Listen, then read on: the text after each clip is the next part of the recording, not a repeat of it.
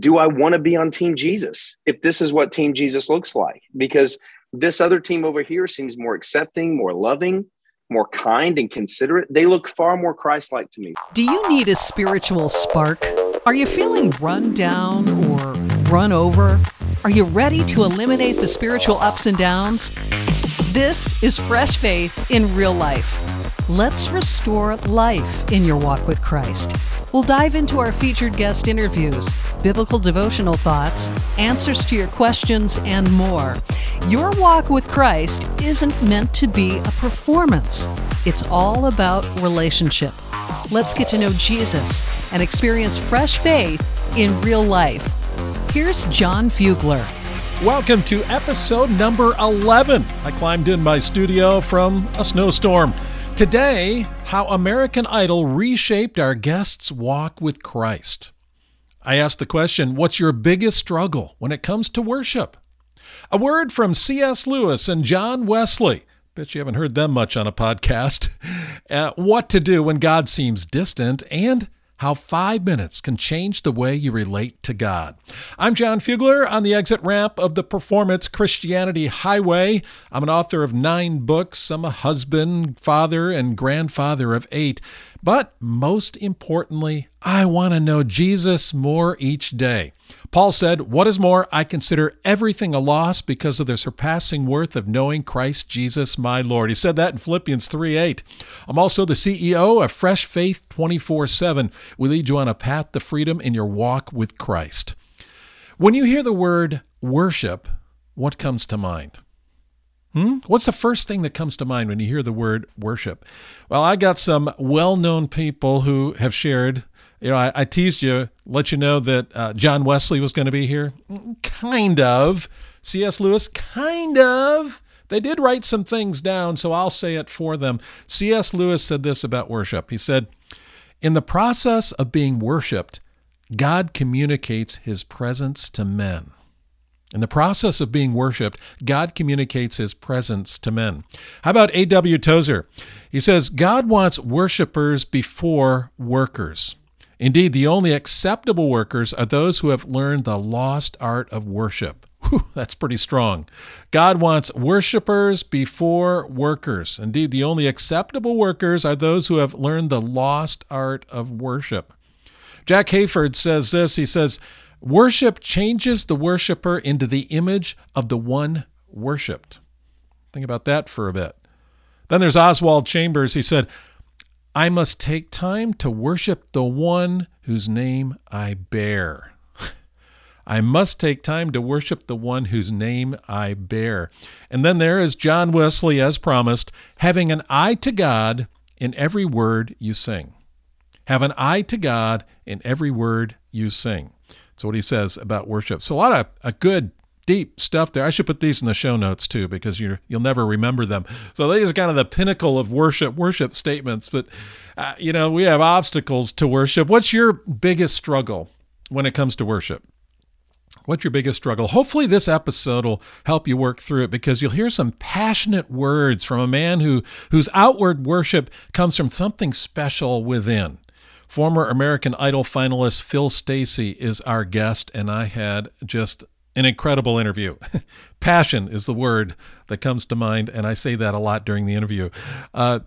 In past shows, our guests have shared some things from their own lives about how they've kept the fire going in their relationship with God. Like last week, episode 10, Lonnie Berger really dove into how to bring our quiet times alive. Dr. Peggy Banks, the week before, episode 9, sharing what rest really is, how much we need it to survive, and I mean survive. And then I look back a bit at the interview Larry Walters did with us about how God met him in crisis. That was episode number 4, that was. Be sure to check out past episodes. There's some richness in there that'll have an impact on your walk with God. Now, back on the topic of worship, here's another question. I'm full of questions today.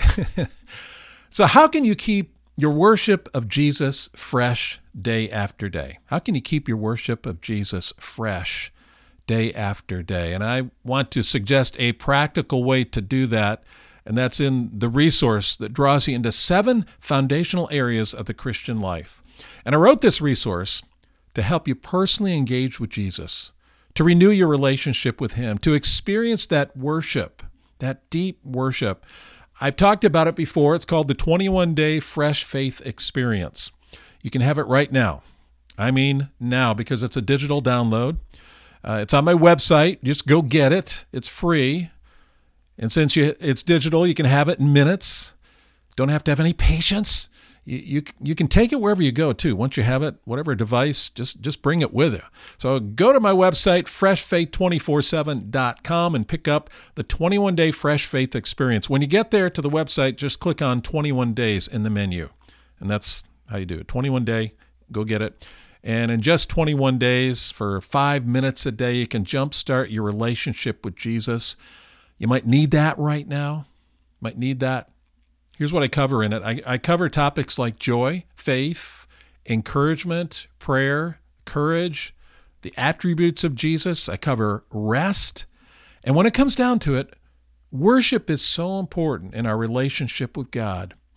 And these things that we dive into in these 21 days will help you in this whole thing of worship.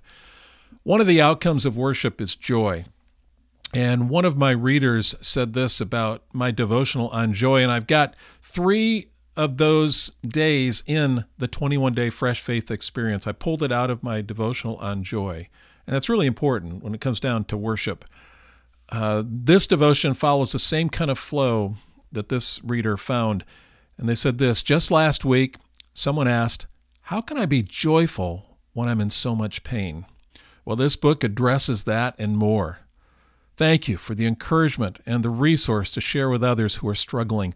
This book has real-life situations, and it points us to the one who gives us our joy. Well, thank you for that comment. You can find this 21-Day Fresh Faith Experience at freshfaith247.com. Again, click on 21 Day in the menu. There's also a link to this in the show notes. As a bonus, you get free membership in Fresh Faith 24/7. We're a community of believers desperate to know Jesus. Now, this 21-Day Fresh Faith Experience won't be available much longer. I'll be switching things out, but I want to give you a chance to get it. You might want to hit pause just to get it now. Worship. Worship is our theme. And leading into our interview with Stacey, which was so powerful, I thought I'd share a little bit about when God seems distant. When God seems distant, how do we relate to God, and how do we worship God when he seems distant? We all experience dry seasons in our relationship with God. Even the most faithful men and women of the Bible, and since those times, went through dry times. Every person that I quoted earlier on, C.S. Lewis, A.W. Tozer, Jack Hayford, Oswald Chambers, John Wesley, they had times when they experienced dryness. We all do. And when I look at the Word of God, the famed prophet Elijah, after a huge spiritual victory, had a major flame out immediately afterwards. His faith shriveled, and he ran away from the next challenge. Just kind of scratching our heads on that, right? He was so despondent, so exhausted, that he sat under a tree and asked God that he might die, saying, "It is enough now, Lord. Take away my life, for I am no better than my fathers." That's in 1 Kings 19:4, if you want to look that up and look up that whole story. When our spiritual life is painfully dry, how can we recover? How can we go back to worship? And more importantly, what can we do while we wait for the joy to return? First, I think we just need to keep praying. Just don't stop. As empty as our prayers might seem, the Lord hears us. Just because we feel distant from God doesn't mean that we are. Our emotions can trick us. We might feel that we're far away from the Lord, but we're not. Our relationship with God isn't defined by how we feel. So keep praying. Secondly, I really recommend that you spend time in the Word. It's that foundation, especially studying the character of God. Now, for Lonnie last week, he talked about going back to those friends, those verses and passages in the Word that he'd relied on over the years, and it's like coming home. That's a great thing to do. You could crack open the book of John. Look at the life of Jesus, God in the flesh. When you do that, it could help you view God's personal nature. So look at the character of God or go back to those familiar verses. Third thing you can do to restore the joy during a painfully dry time, to go back into an attitude of worship, is you can talk to a Christian friend. We're not supposed to go through these things alone. Bring your situation into the light. You never know where the discussion will lead. The Lord can use your friend to encourage you in your fellowship with God. He or she can also pray with you. Continue praying for you afterwards, too. We need people who will come alongside us, so don't go through this alone. And fourth, a lot of people do this, journaling. It's a good way to release our thoughts and feelings. I do that. I sometimes just start, and it may be a prayer, it may be just dumping things out there, but you get a chance to put your feelings on paper, or for me, on my iPad. You process as you write. You might not find a solution. No, it may not happen when you journal, but journaling might be the solution. It could be the road to get to the solution. And then fifth, another way is if you're isolating yourself, hang around with other believers. Yeah, talk to a Christian friend, as I mentioned, but other believers. More than one. We weren't meant to live out our walk with God alone. We have to join with other believers. That's why we need to be involved in a good church and in a small group too. When we get together with other believers, God does something inside us. Church isn't our way to God, but it certainly brings freshness to our relationship with Him. And it's energizing to meet with other Christians. In Hebrews, the writer says, "And let us consider how to stir up one another to love and good works, not neglecting to meet together, as is the habit of some, but encouraging one another." And then one last word. Finally, this dry season may indicate there's something between you and God. And letting it linger can poison your relationship with Him. Be honest. Get it out into the open. It's no secret to God anyway, right? We think we're hiding something. Right. Claim the forgiveness that God's promised. Enjoy a fresh start with the Lord. So just some suggestions. Ways to water your spiritual life if it's dry. It's not supposed to be a to-do list. Keep praying. Spend time in the Word. Talk to a Christian friend. Journal. Don't isolate yourself. Meet with other believers. See if there's any sin in your life that's keeping you from the Lord. Now, it's not a to-do list. It's just a way to dive back into that relationship. I hope this springboards you as we talk further and deeper about worship with our guest in our interview. I want you to experience that richness of your relationship with God. It's not a doing thing. It's an experiencing thing. And this season of dryness, well, it'll end. God might seem distant, but in reality, He is right there with you. I promise you, He is right there with you. Well, let's go into that interview with Christian recording artist Phil Stacey, our guest. You may have been introduced to him as a finalist on the 6th season of American Idol. You may have watched him perform on The Tonight Show or even seen him as a featured artist on tours with Michael W. Smith or Natalie Grant. The guy has done 1,000 concerts too, himself. He's headlined around the world. You may have seen him in concert as the headliner too. Now, his performances are marked by soul and passion combined with powerful testimonies that demonstrate the faithfulness of God. And in my conversation with him, it's just that way too. You are in for a treat. Phil and I met several years ago when we worked on a missions project together called the International Day for the Unreached. And when I met Phil, my first time I sat down with him, I saw his heart for Jesus. I saw his unwavering commitment. And you're going to find out why he is that way in our interview today. We also worked together on a very special song you'll hear about in the interview. And no, I did not sing. Phil did all the singing. Right now, he's a worship pastor at a church in Wichita. And he goes deep with us on this whole topic of worship. So talk to a worship pastor about worship. I think he's going to surprise you with some of the things he has to say. He'll make you think in a good way.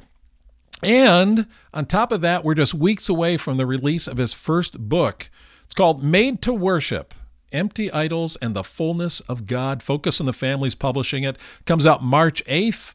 But book or no book, I wanted Phil on my podcast because of this subject of worship, and he was so gracious to give me the time. Let's dive into my interview with Phil Stacey. Well, Phil, it's so glad to have you on the show. This is awesome. Thanks for coming on. Well, it's an honor to be here. Thank you so much for having me. And it's great to see you. It's been a minute, but it's so good to see you. Now, you've released a ton of songs and some albums, and now you're releasing your first book. This is a little bit different. What does that feel like? Obviously, it's a completely different process than like releasing songs and the other things that I've been involved in. I've been working with Focus on the Family, and Focus brought me in to kind of tell my story of, growing up in a ministry household, the process of like American Idol, how I got there, what that did in my life, and kind of what's been happening since in the field of ministry, and how that was an incredible open door for ministry around the world. And it was fun telling the story. It was kind of surreal going back and revisiting some of these times. We actually did research, make sure I'm getting, the stories as accurate as possible. So we're going and doing interviews, and I've got some really incredible stories in there that we just wanted to make sure that everything was really accurate on. So it's a much longer process. We've probably been working on this book for a couple of years, and it's finally done, comes out in March, but very excited about the process of doing like interviews and putting together devotionals about it, all that stuff. It's very exciting. I'm so glad I caught you on the front end of this, because the book comes out March 8th, and you'll be doing back-to-back interviews, and you won't have time for me. Oh, so. Yeah. Thanks for being here on the front end. I've heard that it's going to be very busy, but it's well, exciting. Good. We're rehearsing. This is rehearsal for all the radio interviews you'll be doing. I'll take it. And podcasts. Your story, the book is about your story. Let's go back a little bit here. People may remember you as American Idol finalist. That was back in 2007. Right. You're a believer. And here you are on that stage as a Christian musician thrown into a totally secular world. What was that like? Well, I came out, I was in the Navy at the time. So I did grow up, very Christian home. My dad was a pastor, went to Bible school, but then I went into the Navy. Oh, okay. So the adjustment was really easy, huh? Right. Pretty much anything that precedes the words "like a sailor," I lived in that world before I came into American Idol, and so it wasn't like this massive culture shock.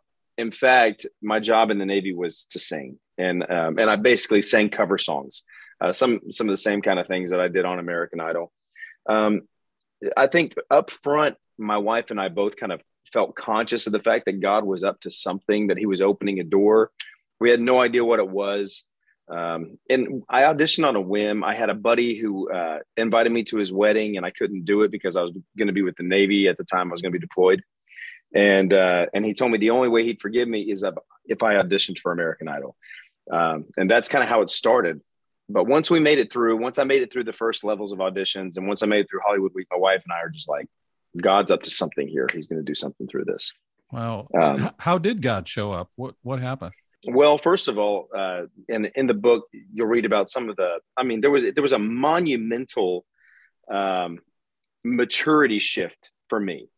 There was a lot of my faith that I hadn't really owned to that point. And so I went through the American Idol season. And of course, as anyone listening can imagine, it was very, all the scales of emotions. It was happy. It was sad. It was incredible. It was depressing.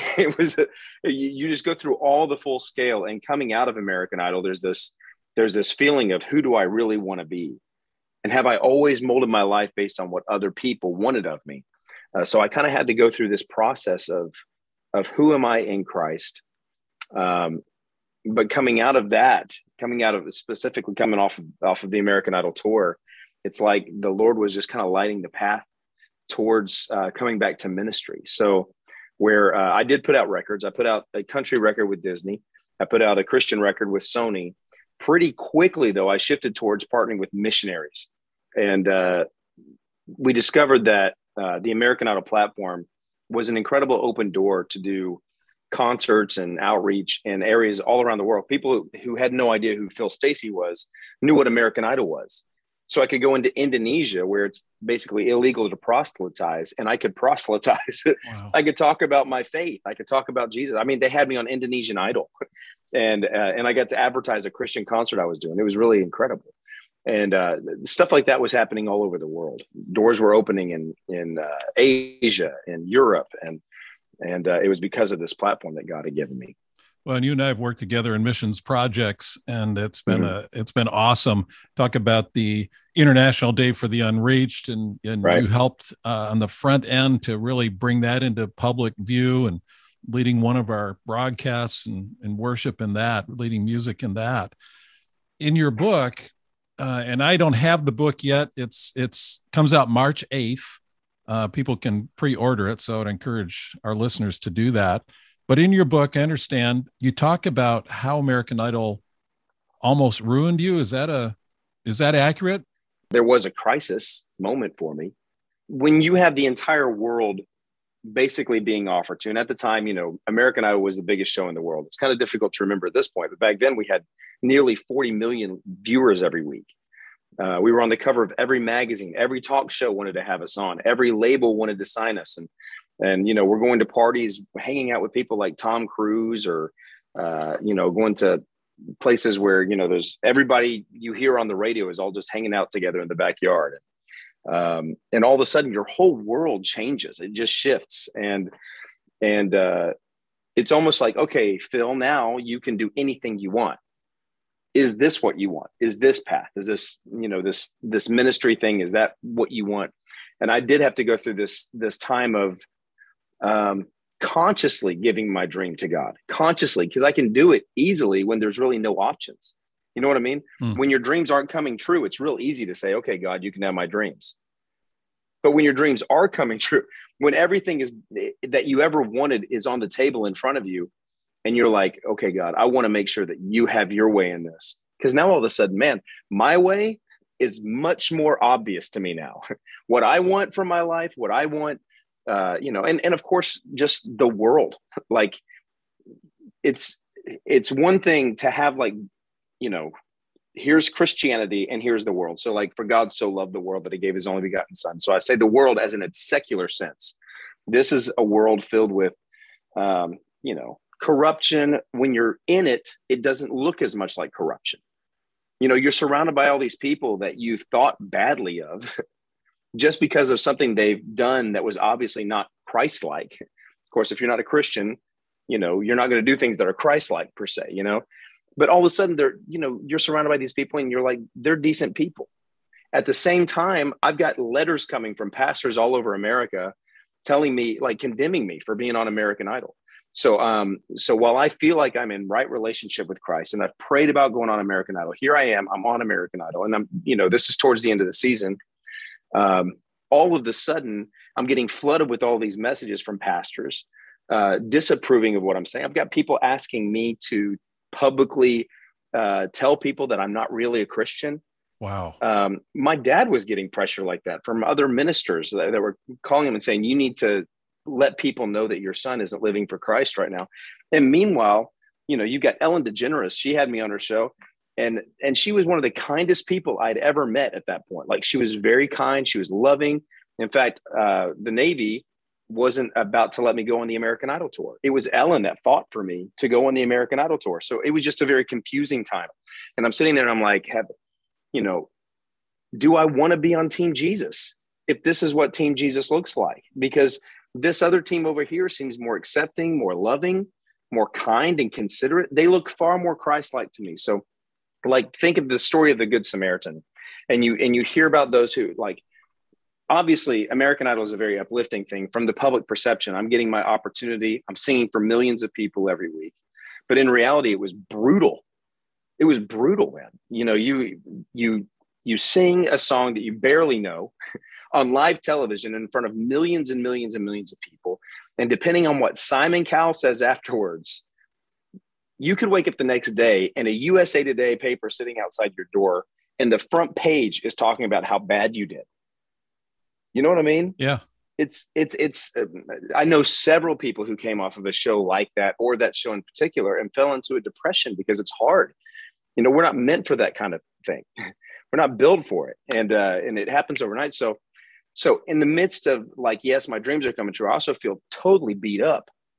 And the people who are coming to wipe my wounds are not the pastors that I'm talking to. So the Christians, many of them, Christian leaders, kind of put you out there and shunned you.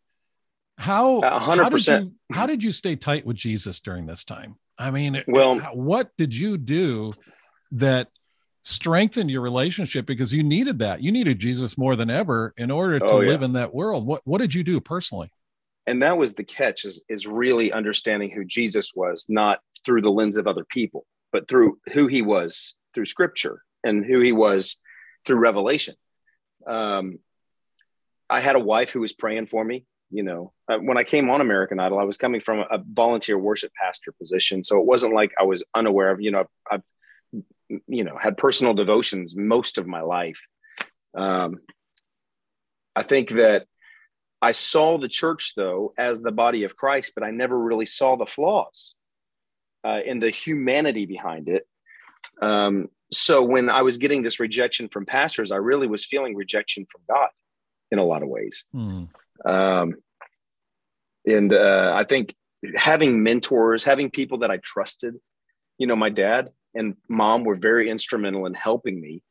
Because I know them and they love Christ and they are prayer warriors. And so, and I felt like I could really have those conversations with them when I was struggling and trying to navigate these waters. But I think at the same time, this was my journey.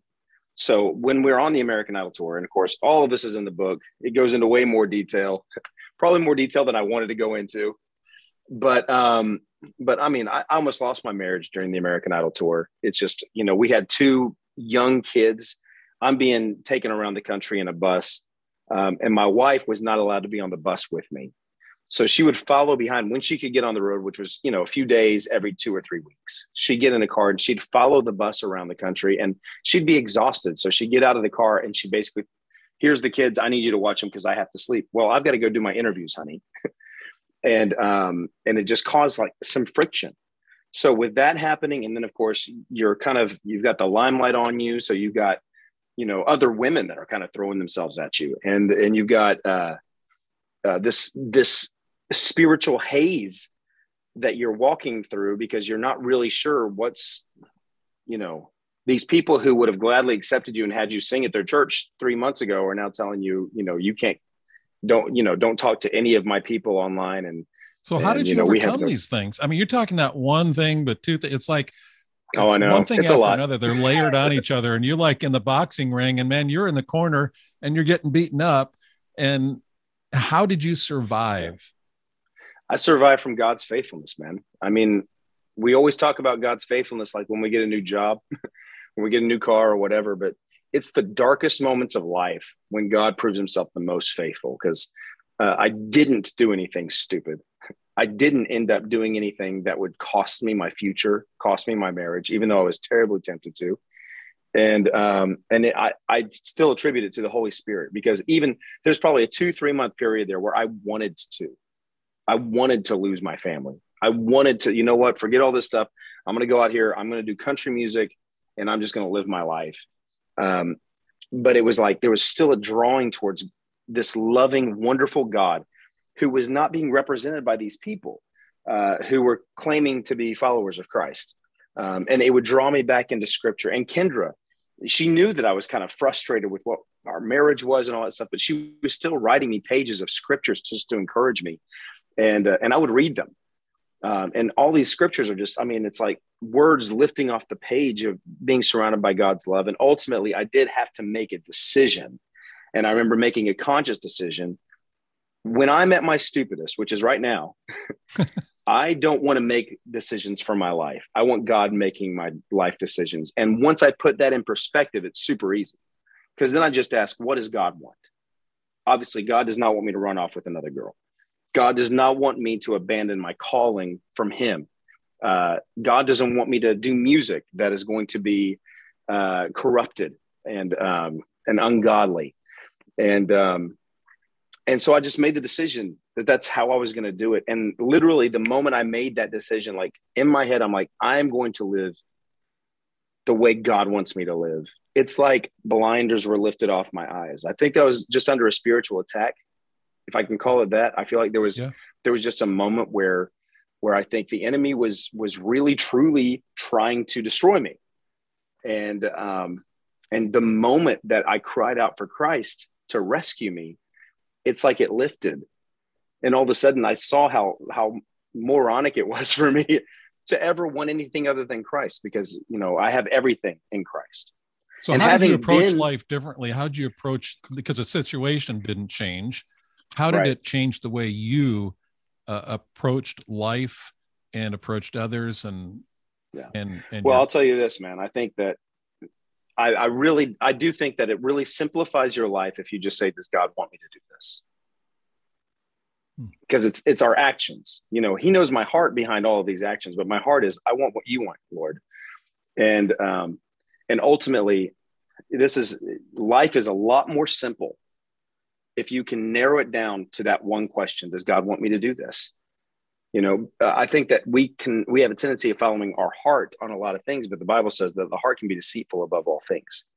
And God, who is perfect in love, actually helps to guide us, not just for our own sake, but also for our community's sake. Because if I followed my heart, there were moments I would have walked away from my family, but now my kids wouldn't have a good relationship with their dad because he ditched them. My wife would have been ditched by her husband. Instead, I got to stay faithful to my wife. I got to stay a loving father because of God and in his perfect love, because of who I knew he wanted me to be, not who I felt like at the time, because I was exhausted and I was depressed and I had no idea all of that stuff was compounding. And so just putting my trust in him and saying, does God want me to do this? To me, I still do that, John. I'm still like, okay, John wants to do an interview. Does God want me to do this? Certainly. It gives us the opportunity to declare his glory. I can boast in my weakness because it literally invites the power of God into this conversation. So I was weak. He was strong. I put my faith in him. I said, does God want me to do this? And all of a sudden, one step leads to another, to where something that could have destroyed me, the fame, the money that was coming at me, all that stuff that does corrupt, if you're not careful, turns into this opportunity to share the gospel over the years now with millions and millions of people. Well, let's talk about that. I love what you said there, by the way. Does God want me to do this? It's just a simple question, man. That's so theologically profound, Phil. Right? How isn't so life cool, easier though, but we if don't you ask just do that? Oh, I love it. I'm on Sunday morning. I wake up. Does God want me to go to church today?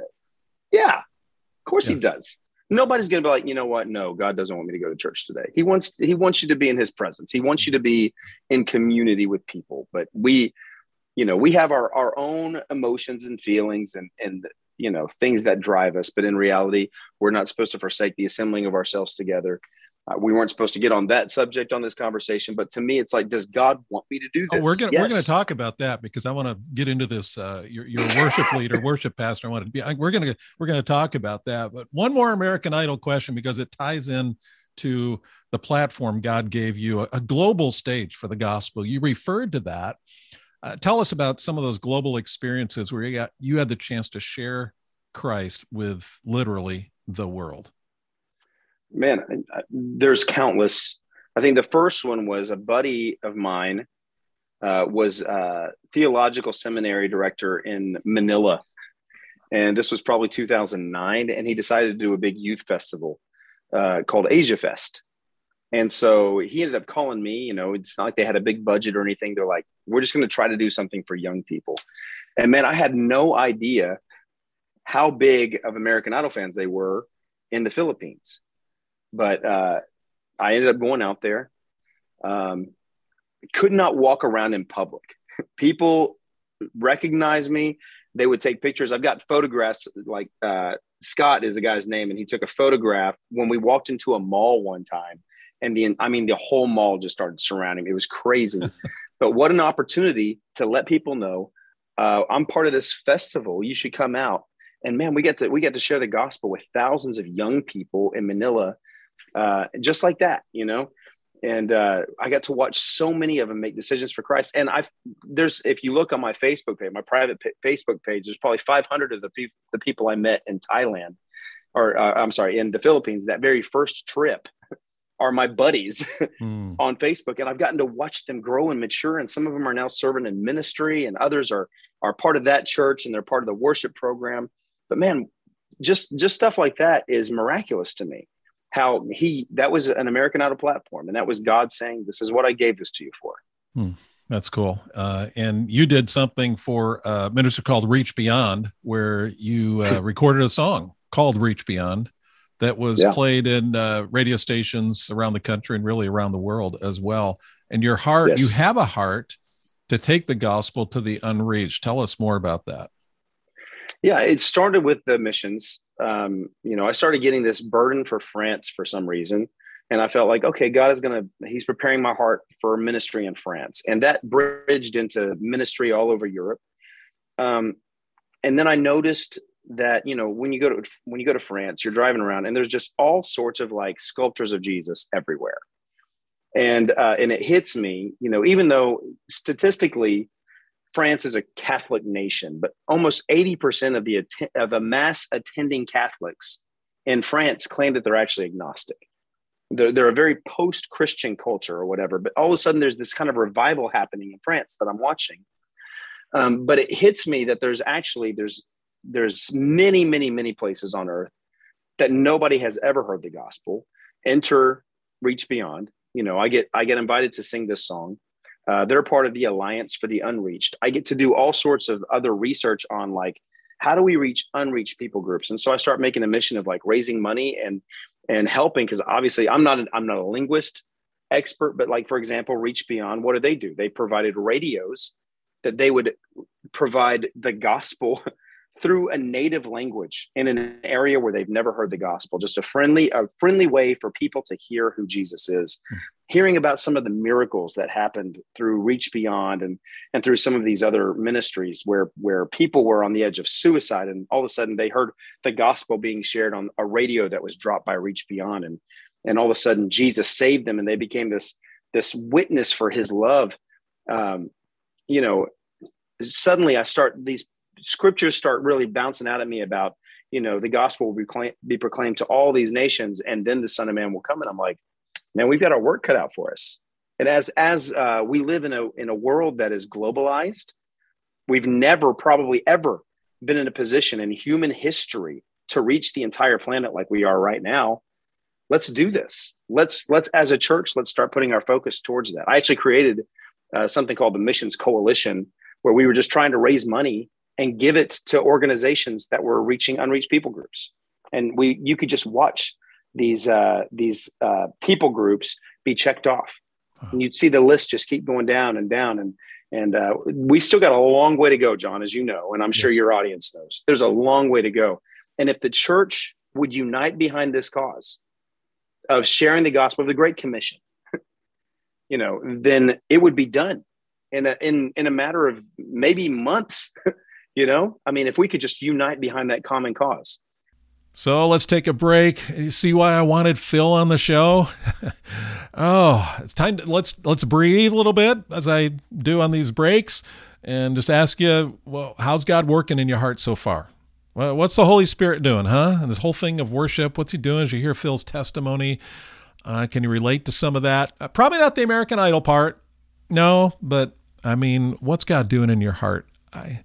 I think you should really ask him to show you something about how to connect with him better. Okay, ask him about that as we continue the interview, see how he works in your heart. And remember the 21-day Fresh Faith Experience. I want to give that another plug right now. It can help you in your walk with God in this whole worship experience. So make sure you go download it at freshfaith247.com. You click on 21 Day in the menu. Phil and I went even deeper in this whole thing of worship and his story. And let's go to part 2 right now. Your book is entitled Made to Worship. Made to Worship. Why that title? Well, I wish I could tell you that I created that title because of it. It was actually a focus on the family decision. And I think it's because the story is, it's about my life, going through ministry, I think it's probably the revelation of, I wasn't introduced to music as an entertainment form. That wasn't how I was introduced to it. It wasn't like we were listening to Michael Jackson on the radio. I was about to say MJ on the radio or anything like that. I was raised in a home where music was an offering. And then, of course, you go through school and you go through college and you go through the Navy and you go through American Idol. And suddenly it's really kind of about the entertainment of it. But in reality, I don't feel fulfilled. The only times in my life that I truly regret are times that I wasn't prioritizing the Lord.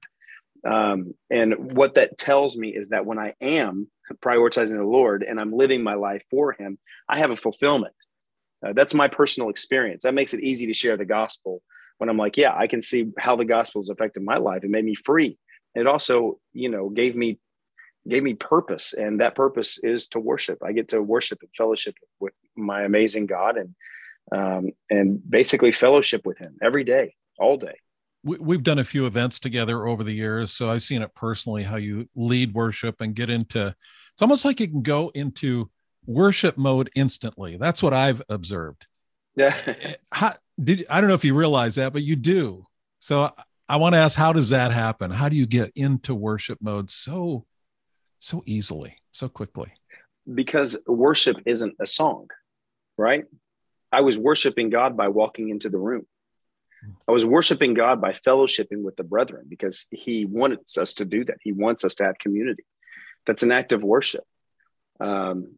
So when we start singing a song, we're already there. I already feel God's joy over me. I already feel his presence celebrating over me. And I want to worship him, because my worship it's not just an offering. It's a response. It's just a response of knowing him, of the gratefulness that I get to be in that room with you. I get to be in that place where we're going to unite our purposes behind reaching unreached people groups or whatever. So to me, even talking about him, glorifying him right now on this podcast is an act of worship. Amen. So I guess that would be how I can switch it on so fast, is because I'm trying not to leave it. It's like you're already there. Right. Yeah. I'm trying not to leave it. I love what you're saying about that, because we look at, and my son reminded me of this. He says, when we're in church, it's not, the music isn't the only worship. We worship as we listen to the word. We worship as we give. We worship as we fellowship. So worship, like you're saying, is a part. The music is just a part of it. I've heard a lot of people say, and I used to say it, let's invite the presence of God. The presence of God is there. He came in with us. What did Jesus say? He said, the Holy Spirit has been with you. Now he will be in you. When we're born again, we're born of the Spirit of God. So when I walk into a room, God is going into the room with me. And he said, when two or more are gathered, I am there in the midst of them. So there's something special that happens when we come together. I like to think of songs really not as inviting God into the room as much as inviting our awakeness of his presence, our awareness of his presence with us. Because when I'm singing to him, all of a sudden it's like my spiritual eyes are open to the fact that he's moving among us. He's doing something today. He's brought us here for a purpose. So I do think music has a great role to play in the worship service, but I completely agree with your son. When you give in the offering, that's an act of worship. When you receive the word, when you receive it with the heart that it's from the Father, this is barring that you're hearing from a preacher who's actually biblical. But if you're hearing it from the Father, that's an act of worship. But I do obviously, I have a tendency to gravitate towards music because I love music. Sure. And you've been a worship pastor now, a music worship pastor for several years. And what do you enjoy about it? Well, the Bible, there's more than 50 times when he's asking us for a song, sing a new song to there's something special. When Jesus was in the garden with the disciples, he was singing hymns. On the night he was betrayed, Jesus was singing hymns. I think we never hear anybody preach on that, but it's factual. And there's something special about music. And for me, if you remember that old movie Chariots of Fire, there's a guy in it that talks about how he's like, I can feel God's pleasure over me when I run. And I feel that when I sing, and I sing to the level of excellence I'm capable of for his glory. And my practice time is for his glory. My rehearsal time is for his glory. My performance time is for his glory. And I can literally feel the presence of a heavenly Father who just loves the fellowship, because it's not just me giving to him. In the same moment, he's giving to me. He's giving me joy. He's giving me peace, so. And then you have the congregation into it where you're worshiping, but also you're leading them in worship at the same time. Yeah, I've said that to my church. I've literally said, I'm not singing for you people. We're singing for him. And if I get the idea that you're not participating, I'll stop singing. I'll let you take over. I can hear it. Like if people start, because when you're proficient at something, people like to observe. So like if you're a great singer, people want to sit and listen to you sing. And that's the danger. I think today's church has to fight through that in order to truly worship God together. You'll hear everybody just stop and they're like, wow, listen to that piano, or wow, listen to that voice, or whatever. And if they do that on my watch, I'll stop. I'll just stop singing. And all of a sudden you're like, oh, I surrender all, they feel it like, oh, I have a responsibility here. I'm going to start singing.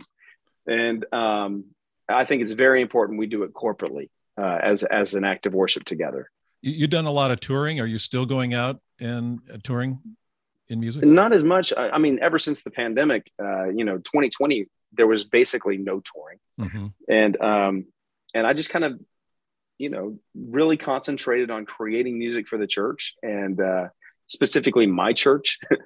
And I mean, I've done some stuff. I always have invitations to go to different churches or different festivals. I've done some partnering. There's an organization called Family Promise that does a lot with homeless families. It helps families specifically that are facing homelessness.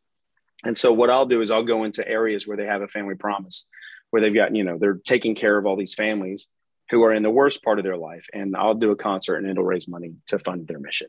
Great. I love that seems like a valuable expenditure of my time. I've gotten to do several things for Focus on the Family since they decided to do a book with me. Now they have me coming and singing at events. Yeah, you're good. Now with the book, you'll be just doing some touring with that for sure. Right, exactly.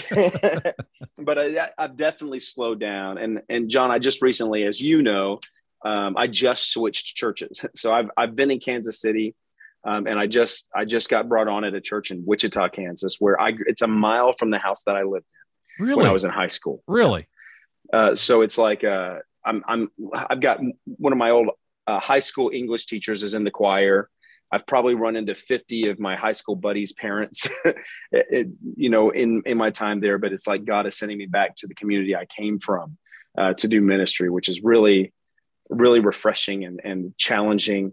But because of that, those big shifts, you kind of slow down your touring during those things. Yeah. Well, who knows what God will have for you as you enter this new season.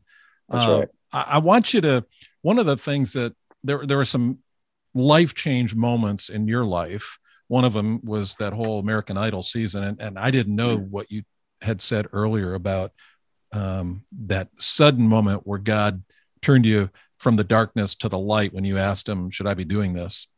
And what's your will in this? That's a big one. But you had an incident as a teenager that almost cut your life short. And we wouldn't be talking to you here today if that had happened. Tell us about that. I know it was a life-changing moment for you. Well, yeah, I worked as a server at a place called Village Inn Pancake House. If you're from the Midwest, you might have heard of it. But I came home on a Sunday night. And this particular Sunday night, we had Sunday night church at my church, and it was literally right next door to my house because my dad was the pastor, and he lived in the parsonage. And I rolled up into the driveway, and I had one of those garages you had to get out of your car to open. And so I get out of the car, I go to open the garage, and all of a sudden I hear somebody running behind me, and I turn around and there's a masked gunman, and he puts a gun to my head, and he's telling me to get away from the car and all this, but I really felt like he was going to kill me. And I think the quick story is I just kind of closed my eyes and I prayed for my parents and for my siblings and for my community. Cause I thought about how sad it's going to be for them that they're, my mom and dad are going to come out of church and find their son on the driveway. But I'm kind of closing my eyes, and time is rolling. Finally, I open one eye because I'm like, is he going to get on with this or what? Because I'm starting to get a little nervous here. And this guy is just shaking in front of me.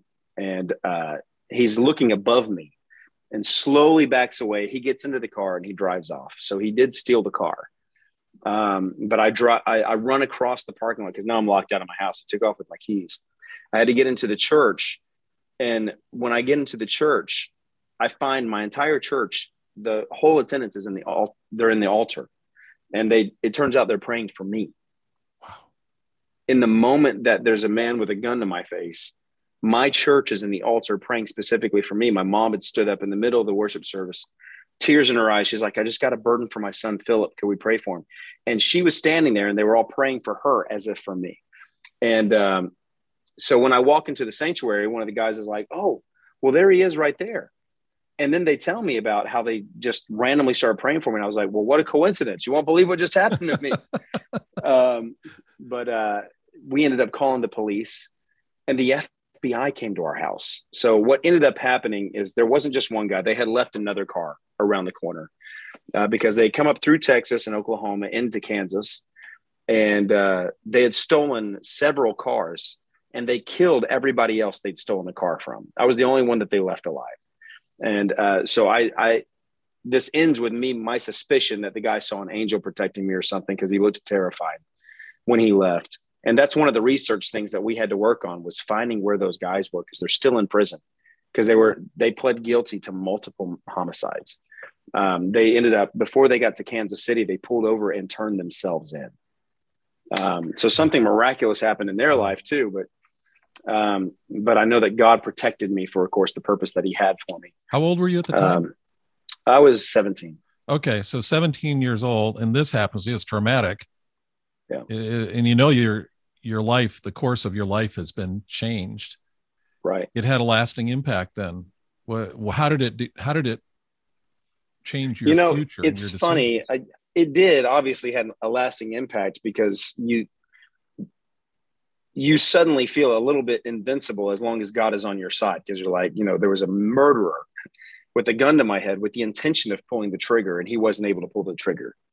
But in reality, I was more like the children of Israel, John. I was more like where, they get to see the Red Sea part and walk across on dry land. And then the very next day they're whining about how they don't have any food in the wilderness. So the very next day I went and I bought a gun from a buddy in high school to protect myself in case they came back, as if God wasn't going to protect me. And that did kind of lead me to feeling like an idiot. Cause I was like, wait a second, you know what? I don't need this. I don't need I've got God to protect me. And when he's done with me, he's going to take me home. And that's carried me. I just said that the other day we were driving down the road with somebody and they were making a joke about how I was a bad driver. And I was like, well, you're fine because you're in a car with me and God's not done with me. So that's great. So you're safe right now, man. Wow. I have that mentality. I figure whenever he's done with me here, he's going to bring me home. John, heaven is going to be way better than this. Eternity is going to be better than this. We're on assignment here. We're living in a corrupted world. And it's like the imagery for me is we're like a child in a viper pit. And the Lord can't wait to rescue us from this. I believe that. Like my dad passed away a couple months ago. And the peace that I experienced in the midst of this, because my dad and I are very close. Most of my stories have something to do with my dad. We talked every day. But the peace that just rested on me in knowing, like just imagining the colors he's seeing, imagining the sounds he's seeing. Because it's not, to me, it's not, I wonder if he's in heaven. It's like, I know that there is a place that Christ has prepared for us. And that my dad, to be absent from the body is to be present with him, is what Paul said. And my dad is in God's presence, in the fullness of his presence, an uncorrupted presence of God. It's incredible. And I think when he's done with us, John, he's just going to take us home. I don't think he's going to leave us here for no reason. I don't think he's just going to leave us here in this corrupted world just for our benefit, because God knows what's waiting for us. And he said, no eye has seen and no ear has heard, nor has it entered the heart of man, this amazing, glorious thing he's prepared for us. And so I think until he's ready to bring me home, I'm pretty much safe. If I'm safe from the guy's bullet, I'll be safe from everything else as long as God wants me here. Well, our days are numbered. Our days are numbered. They're numbered. God has it is them, appointed so. unto man once to die. So that incident when you were 17 has that. left you fearless. It seems kind of. But yeah, and I mean, I don't just go around eating cheeseburgers all day or anything. You know, I'm trying to be a good steward of the resources God gives me. Yeah. And I did want to ask you about your dad, and I just thank you for sharing what you did. It just the depth of your faith, because that's faith in real life. We can talk about these things, but just a couple months ago, losing your dad, it shows us how deep our faith is, how we're walking with Jesus, how much we do believe his word, and the depth of your faith coming through in that real life situation. Let me just ask one more question here for our listeners. So much going on in my mind, firing off in my head right now, and I'm sure our listeners too. But share with our listeners some keys to worship from your own life that you'd like to communicate with them that they could adopt in their life, because the whole focus here this week is worship. Share some things with our listeners. Worship starts with humility. It has to start with humility. It has to start with an understanding of the wonder of a God who is uncorrupted, reaching into a corrupted world to save you, and recognizing that you needed it, that you needed saving. There's this brief scripture, this holdover line, and they're talking about slavery, and I think it's in Leviticus, and it talks about how someone who is a slave, if you want to bring them into your family, or you want to bring them into your family, you have your son marry that slave, but they are no longer a slave, but now they are part of your family and a joint heir. It's just this one little holdover. And it blows my mind because, one of the ways that you can be a slave through the history of slavery, you can be sold into slavery, you can sell yourself into slavery, or you can be born into slavery. And all of us can recognize that we were born into slavery. Nobody had to teach me to lie. Nobody had to teach me how to be corrupted. I was born a slave. And then God Almighty purchased me, but didn't just purchase me as a slave, but instead called me the bride of Christ, which means that I'm being brought into the family, a joint heir with Jesus. We as his church are the bride of Christ, not in the way that we think of it in like a physical human marriage thing. Jesus talks about that. He's like, in heaven, you're not going to be married nor given in marriage. But to him, what we're doing is we're being adopted as children. And when you wrap your mind around that, to me, worship is the natural response. So it starts with humility, and to me, it ends with belief. You believe God. You stop being wishy-washy. You say, I have made a choice. I'm going to follow Jesus. Because when you don't make that choice, when you decide, I'm going to follow Jesus today, but I'm not tomorrow. I'm going to follow Jesus with this decision, but not the next decision. You don't get to experience the fullness of his glory. In order to experience the fullness of his glory, you have to be his subject. You have to let him be Lord. Jesus said, why do you call me Lord, Lord, if you don't obey me? But when you do come to that point of humility, saying, I needed to be saved, Christ is my savior. Now I'm a joint heir with Christ. I'm a child of God, clothed in the righteousness of Jesus himself. So it's not me earning this righteousness. It's Jesus literally wrapping his righteousness around me and God looking at me and seeing his son. That brings me to a point of joy. It brings me to a point of, I want to glorify you, God. And see, I've been the beneficiary of having lived. I needed that experience after American Idol, John, because I had lived a pretty good life. And all of a sudden, almost stepping away from my resolve to follow Christ, almost stepping away, was so easy for me to see that depression waits there. Misery awaits there. It doesn't matter how successful I am. It doesn't matter how much money. I was surrounded by successful, rich people in Hollywood that were absolutely miserable. And we see them in the tabloids all the time, people checking themselves into rehab and everything. Well, in his presence, I am complete. I feel it. I feel the completeness of joy in my life. I feel the completeness of peace, and I feel the completeness of faith. And it starts with humility, and it ends with just believing God. Believe he is who he said he was. Don't turn your eyes to the left or to the right. Just focus on him, and your worship will be a natural response to who he is, because he is wonderful, John. He is amazing. He does love us. And when you get in a position like you are, and I am, where you are serving him, it changes everything, because now all these people, this vast multitude of people out here in this world who you couldn't have cared less about yesterday are now the most important thing in the world, because you absolutely experience God's love for them. Complete and utter strangers. It is his presence in your life that does that.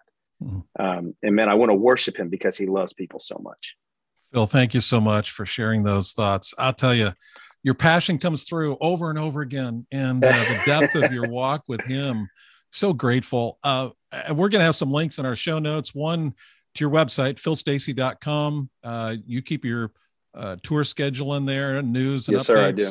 Okay. So that's a good place to go. Also your Facebook page. We can be one of those friends. You got 500 of your best friends from the Philippines who started from the Philippines, bro. So now you got a few more than 500, right?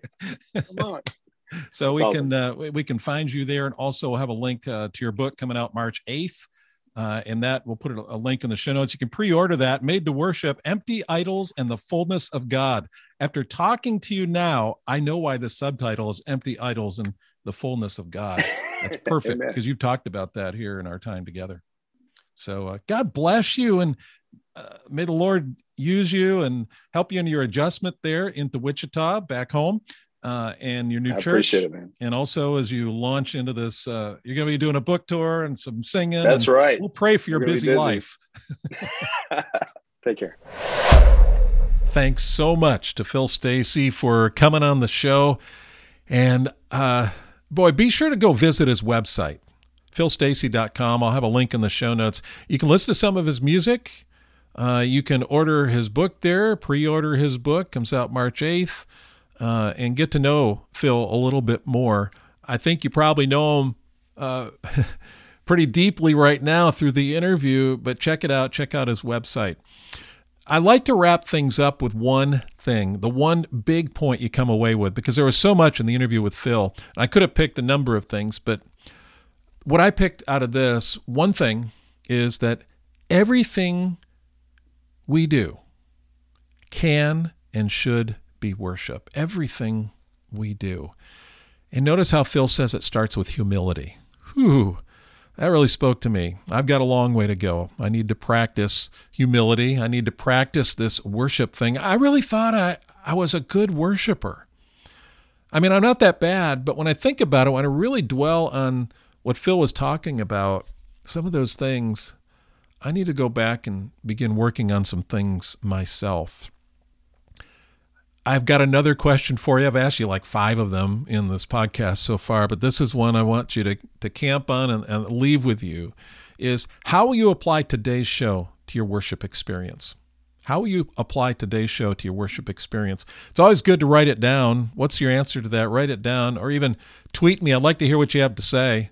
Tell me how you'll apply today's show to your worship experience. You can tweet me at John Fugler, at John Fugler. Let's talk about it. If you write it out, you're more likely to do it. Here's another big question. Another question. Is there something missing in your relationship with God right now? Phil was really honest about his life. He was really honest about what we need to be looking at in our own lives. And as we said at the beginning of the show, do you need a spiritual spark? Maybe your worship is nowhere near the passion Phil showed us. Not all of us are that way. So don't compare yourself to Phil Stacey. But could you hear the depth of his relationship with God? That's really what it comes down to, that depth of relationship. I think the 21-day fresh faith experience that I've talked about can light a fire in your heart.